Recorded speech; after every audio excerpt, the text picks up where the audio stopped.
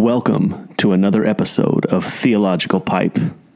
News, culture, sports, politics, and everything else from a theological perspective. It's all summed up in love. What should I do? Tell me God is good. Give it to me, give it to me, give it to me, give me peace. Give me peace. Put that in your theological pipe and smoke it. Hey, welcome to another episode of Theological Pipe.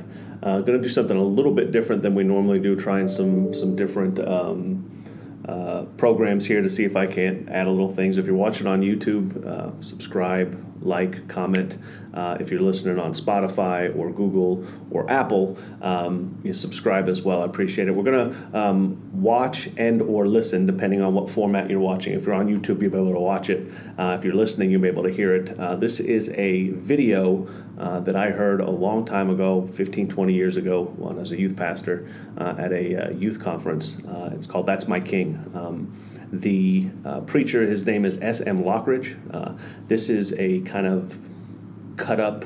They kind of took part of a sermon that he did. It's like an hour and a half sermon, and they kind of cut it up into pieces and made a really good video. It's called That's My King. And Theological Pipe, the idea is to talk about things from a theological perspective, and that's the idea that there's a God. And as a Christian, I believe in the Christian God. I believe in Jesus. All the stuff that this country's going through, all the stuff that we're dealing with an election coming up, with the unrest that's happening, with the silliness of some of the things that are happening where people don't listen and don't know the facts and don't know the truth. It makes people like myself or people, just normal people in this country, feel like hopeless. And I think a lot of times we put our hope and our trust in things that we really don't need to put our hope and trust in, especially politicians. And whether you're a Trump supporter or not, or were you an Obama supporter, or you're going to vote for Biden, that's not the point. I think as a Christian, as someone who believes that there's a God, and if God is all powerful, and if He is all knowing, and if He is all everywhere, and he His plans are always there. He doesn't. There's a saying that God doesn't say something occurred to me. God's not surprised.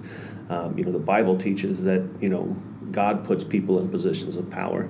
And so that's something that gives me comfort, even though there are times I get frustrated, even though there are times when I get angry or upset about things I see or watch or that kind of stuff. But at the end of the day, again, as a believer in God, again, whether it's a Christian God or not, but as a believer in God, I trust that He's in control, and I trust He knows what He's doing.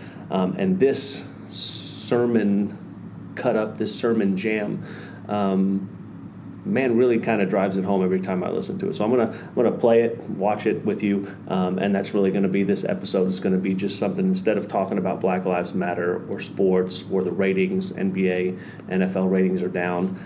Part of it again is people growing tired of the NBA, NFL players attaching themselves to an organization that's anti-American, anti-family, that kind of stuff, and anti-God, if you want to really get down to it, because there's video of at least some groups chanting "F-U," I won't say the word "F-U Jesus." So there's a lot of stuff going on. There's a lot of things that are happening. So this video for me just kind of, again, it's a good video. It pumps you up. We'll watch it, and then I'll kind of comment right when we're done. So just listen or watch, and then we'll go. And I don't think I'll stop it, but we'll see what happens.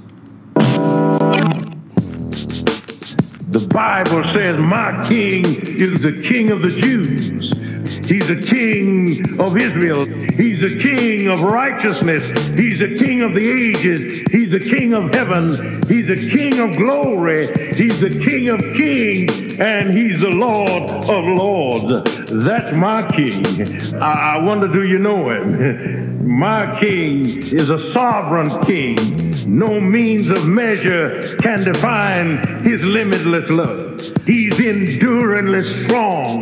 He's entirely sincere. He's eternal. eternally steadfast. He's immortally graceful. He's imperially powerful. He's impartially merciful.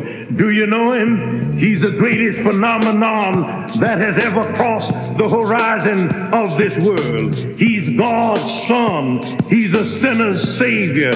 He's the centerpiece of civilization. He's unparalleled. He's unprecedented. He is the loftiest idea in literature. He's the highest personality in philosophy. He's the fundamental doctrine of true theology.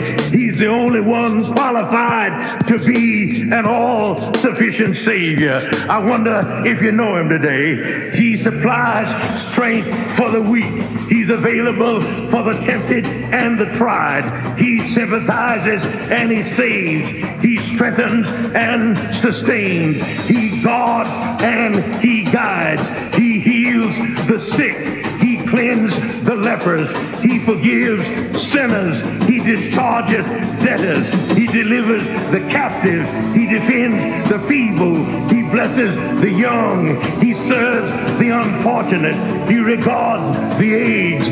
He rewards the diligent, and he beautifies the meek. I wonder if you know him.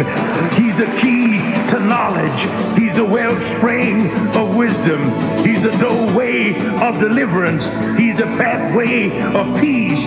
He's the roadway of righteousness. He's the highway of holiness. He's the gateway of glory. Do you know him?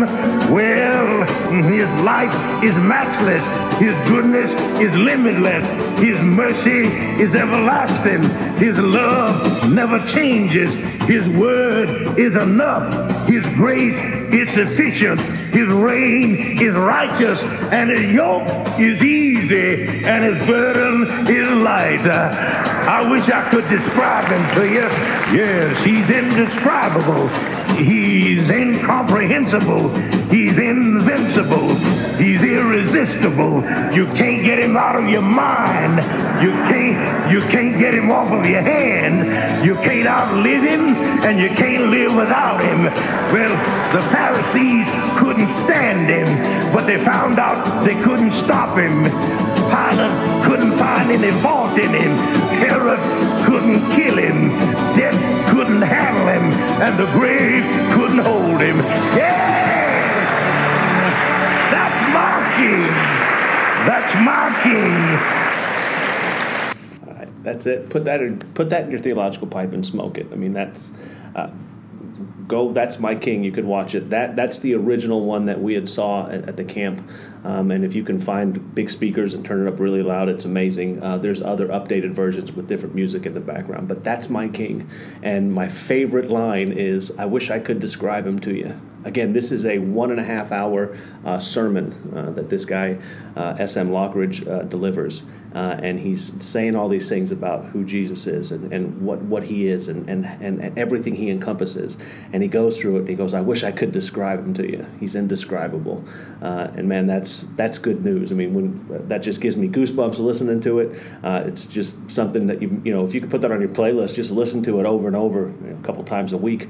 I think you'll have a better perspective. That's my King. That's God.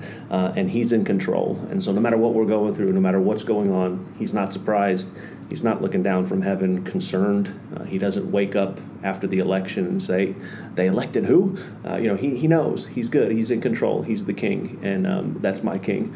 That could be your King. So put that in your theological pipe and smoke it. I'm going to leave that there. I think that's enough. And we'll see you next time. Truly, this man was the Son of God.